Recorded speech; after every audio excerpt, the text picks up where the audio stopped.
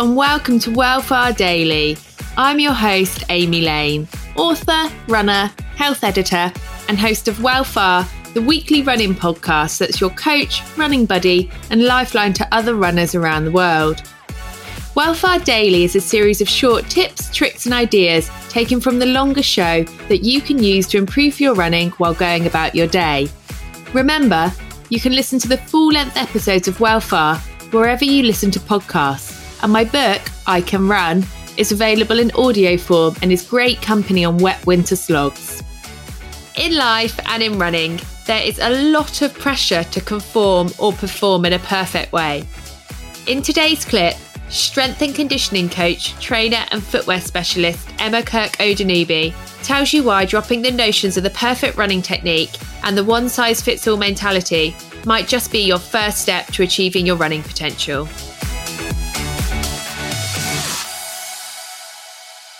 At the moment, you obviously, you work as a footwear by an expert as well, but you also a strength and conditioning coach, and also you're a trainer at Track Life London. Yeah. So is there anything which you see in your multiple jobs, you see female runners doing your multiple jobs, which you would just like to correct? I think the biggest one for me, and it's going to sound a little bit odd, is everybody trying to be a normal runner. Right.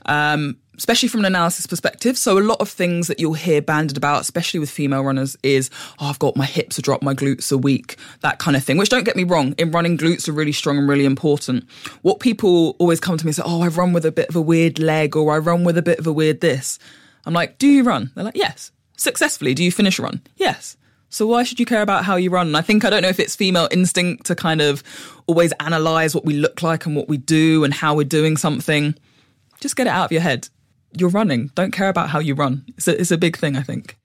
So basically understanding that running looks different on everyone. 100%. There's no right way to run, really. Don't get me wrong, correct cues you can do, correct movements that will aid your running, but there is no one set, this is how you should run and this is how it should look, because every person's different. Okay. I'm going to stop trying to be Dina Asher-Smith then. Oh no, you can always channel Dina, definitely. I hope you found some of this advice helpful, guys. For more running tips, you can listen to the episodes in full over on Wellfar, the running podcast, and it's right here on Spotify.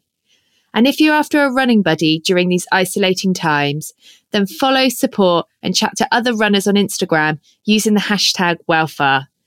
Thanks all, and I'll see you all tomorrow for another Wellfar Daily.